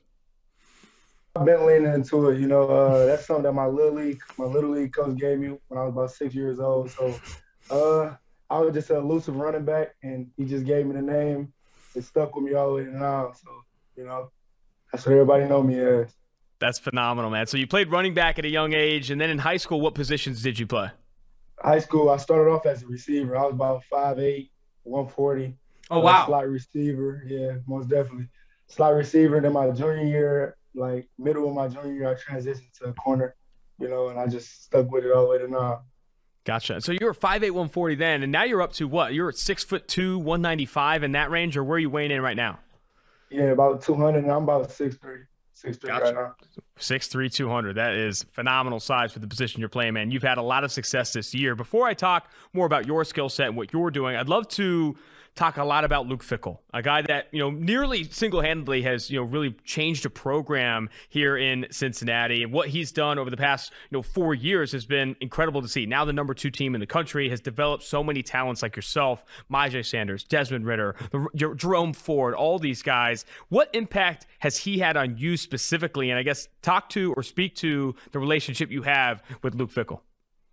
He's had a great impact on me, I feel like he's a leader, at an older age, he's still able to, relate to the young players that we have on this team. He makes sure that I'm leading the team. And he really helped rebuild this program, turn the program around. So I really thank him for everything, all my success that I have. I'd be interested to know, with all the success you guys have had this season, big wins on the road against Indiana and Notre Dame, how is Fickell approaching every week to make sure you guys keep a level head? Because it's probably easy to look at Twitter and look at these things like, man, they're going to the playoff, man, they're doing big things. What has his approach been to that to keep you guys grounded and just looking to go 1-0 every week? Coach Fick, he lead by example, you know what I'm saying? So we all see him in him when it comes to the media, and he's not talking about the bigger picture. So we follow those footsteps. He's focused on week by week. We have Navy this week, so that's what we're focused on. We're not really focused on playoffs or national championships, all that extra stuff. We just take one week at a time. Yeah, and that's the right way to look at it. Another leader on this team, obviously, is Desmond Ridder, quarterback for University of Cincinnati. When I was covering the team, when Michael Warren, the running back, was still there, that I remember a reporter asked him, "Hey, do you talk any trash?" And Warren said, "No, but Desmond Ridder does." I know a lot of people like Ridder and what he does on the football field. Talk to me about the leader Desmond Ridder has been for this team, and I guess how much he's developed over the course of his career there. He's a huge leader. I feel like I helped him develop, through this past year. And I feel like he's helped me develop, since I got here. He's a huge leader. He talk a lot of trash. I do too. So we really go at it in practice, for sure. That's always a great question for defensive backs, because I do feel going one-on-one as often as you do at that position, there is this mental, emotional side to it where you have to kind of talk trash. You have to offer something in that department. How have you approached that this season, and how have receivers reacted to kind of your game in that area?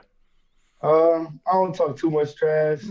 It was way worse my sophomore year, freshman year. But I feel like I've gained a level of respect to the point where I'm going to just show you my actions. I just want to make the receiver better. Every receiver that steps in front of me, my job is to make them better, And I've been saying that since I first got in college. And that respect, man, is obvious in the data. You are not targeted a ton. Oftentimes, teams wholesale avoiding you because of the respect you've earned over the course of your career at Cincinnati. I wanted to also bring up, Marcus Freeman, and he obviously had a significant impact on turning this defense around and in developing a lot of you guys. He moves on this offseason from Cincinnati to Notre Dame. Had a chance to see him and treat him with a nice loss there out there in South Bend. Before we talk about Tressel and that transition, how much did Freeman have an impact on you, and I guess speak to his talent? He's had a huge impact on me. He threw me in the fire when we played against UCF, and that was like one of the biggest blessings of my life. He just kept me level-headed and didn't let me get complacent while he was here, because he knew I was getting a lot of accolades, but he knew I was young at the same time. So he just made sure I stayed humble, and I got a lot of respect for him. Did you have an opportunity to talk to him after the game, on the field when it was all said and done there in South Bend? No, I have the opportunity to talk to him. Gotcha. Probably too busy celebrating. That was a massive one, a fun one at that. Getting back to your game, I'd love to hear, how much you feel, what areas of your game you feel like you've improved the most. I think you're one of the more physical cornerbacks in the country, a great tackler, great, ball skills. But what do you feel like you've improved the most, in the years you've been at Cincinnati? Being more patient at the line of scrimmage, knowing when to shoot my hands. But like all in all, I feel like I'm one of them corners every year since I've been to college. I've got better at everything, as far as footwork, physicality, speed, tackling. I feel like I've enhanced everything like every year since I've been to college. So I kept elevating since I've been to college. What has your approach been like in the film room, and how has that changed over the years? What are you currently, prioritizing when you turn on an opposing receiver's film before a big game? Their tendencies as far as like what foot they have on the ball, when they're, taking the inside release, when they're taking the outside release. But that's a big thanks to my cornerback coach, Coach Eliano. We're not like a one-dimensional room. Like, he makes sure we know what everybody does on the field. D lineman, he make us get on the board, and draw up the defenses, draw up the offense, So he's been a real blessing, and a real he's really been there for me. You know what I'm saying? He's helped my game a lot. That is fantastic to hear, man, to have someone in your corner already helping you in that regard. A couple more questions for you, Ahmad, and then I'll let you go. Really appreciate the time. Looking ahead to the rest of this season, do you have any goals set out for yourself? I know team goals are obvious. You want to win every single football game all the way to the end here. But for yourself specifically, are there things top of mind for you set as accomplishments or goals that you're chasing? The Jim Thorpe Award, that's been my goal, my individual goal since I was a freshman, And yeah, that's the main one as far as like an individual goal. That's the main one. Gotcha, man. Well, I really appreciate the time, Sauce. This has been fantastic. It's great to get you on the show. We'll have to get you back on in the offseason when this thing's all said and done. You guys are holding up the college football playoff trophy there. Thanks. Appreciate you. That's going to do it for the Thursday edition of Tailgate. What a fantastic show. Please keep sending in your mailbag questions, either following PFF Tailgate on Twitter and sending them via DM or doing it on Apple Podcasts. We'll definitely prioritize the Apple Podcast. Those rates and reviews help us a ton. You can also help the pod by purchasing some of the gear. Every hat purchased, every shirt purchased, I'm donating $3 to St. Jude's Children's Hospital, and also use promo code TAILGATE on PFF.com for 25% off any subscription. Until next time, Gayle, Mike Renner, the producers, Stone Rochelle, Mike Quinn, David Zafaro, Max Chadwick, Tailgate.